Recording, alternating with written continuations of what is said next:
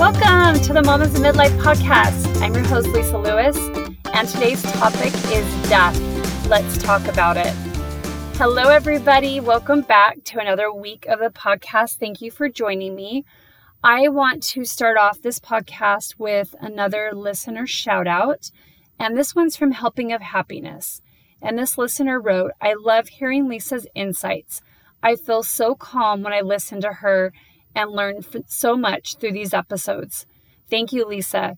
Thank you, Helping of Happiness, for taking the time to leave a review. Helping of Happiness, actually, she has her own podcast, and it's amazing. She covers a lot of great topics. So if you're interested, find her where you listen to podcasts. She's Helping of Happiness. Okay, so onto the topic of death. Let's talk about it. So you probably saw that topic and you're like, oh, Lisa, that's a little morbid. And the reason that I decided to do a podcast on death is because in the month of September, I had different encounters related to maybe clients at work or in just my personal life with other relationships with other people where there has been death and grieving. And back when I was in school in my master's program, one of my internship experiences was with an organization in Arizona called New Song Center for Grieving Children. And I loved the experience I got to have with working for this organization. They are designed to support families who have had a loved one that has died. What they do is they offer this, and it's a free program. They offer it to families that have had somebody that died. And the biggest focus is to support the children and teenagers who are going through the grieving process. Because what they found is that when kids are supported through this process and they're allowed to grieve and to process it, they're less likely to get into maladaptive behaviors later in life because they process this death. And so that is where I learned a lot about death and about grieving. It helped me also in being able to understand the experiences that other people were having with death and grieving. And it also helped me to understand my personal experiences with death, because I've had various family members and also miscarriages and a stillborn that I experienced that I didn't understand, I didn't know how to deal with earlier in life. So that's why I wanted to talk about this today. Again, I feel like this is kind of a taboo subject in the sense that many people don't know what to say around death and grieving, or they don't want to talk about death when it has happened. So I've got a few ideas to consider related to death that I want to share with you today. So the first one is to give an opportunity to somebody to talk about their loved one that's died. And maybe it's even you that are experiencing a death, and giving yourself that opportunity to talk about it. When somebody is asking how you're doing, you can let them know, hey, I'm really grieving and I'm really missing whoever the person is, because we have this great connection. Or maybe you didn't have this great connection. You're grieving that you didn't have it. So whether it's somebody you know that has had a loved one that died, or maybe it's you can ask questions. So some of those questions can look like this. What was a favorite memory with your loved one? What kinds of things did they like to do? What would you want me to know about your loved one that died? Or what was something that's really cool about them? What is their favorite food?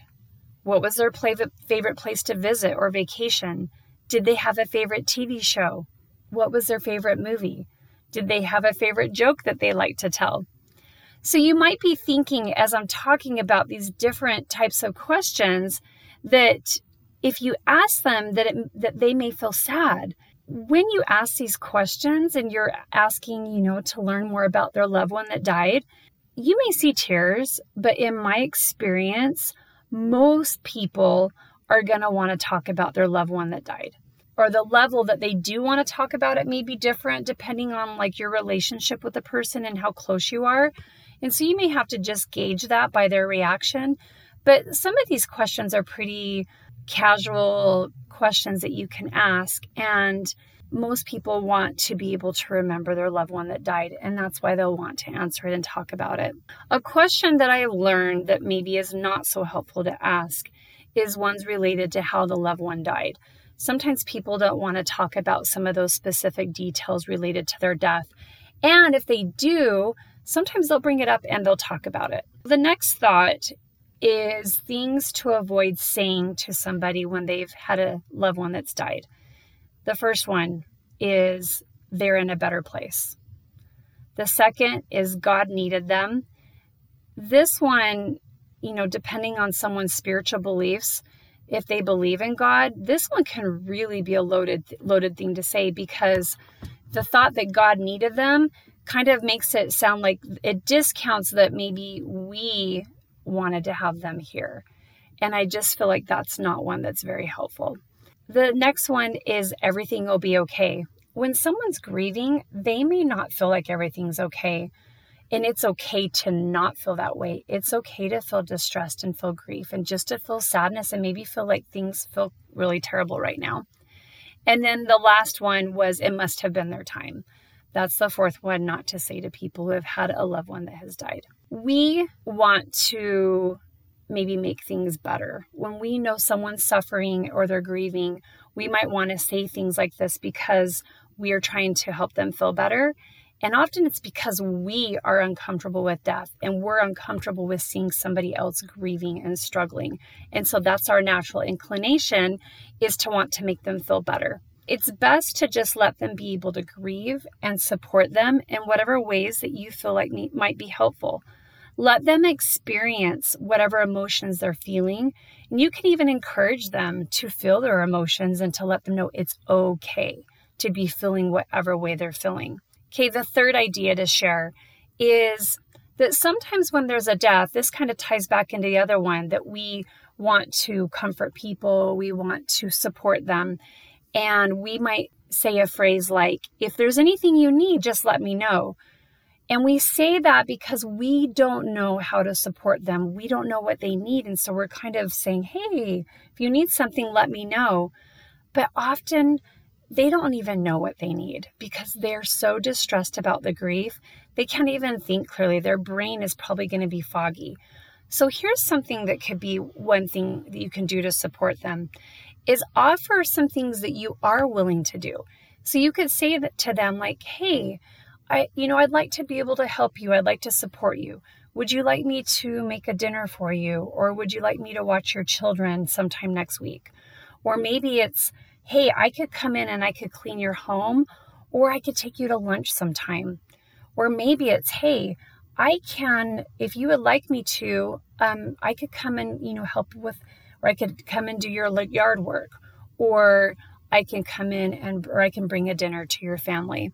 So just kind of think about the different things you're willing to offer, and then just give them a choice of like, here's some different things that I can do to support you or help you. Maybe they'll take you up on it. Maybe they won't. But just being able to offer some specific things, then that gives them some things to think about. Like, hey, yeah, actually, I would really like to go to lunch so that we can talk about this. Or having a dinner brought in so I don't have to think about cooking. Yeah, I really would like that.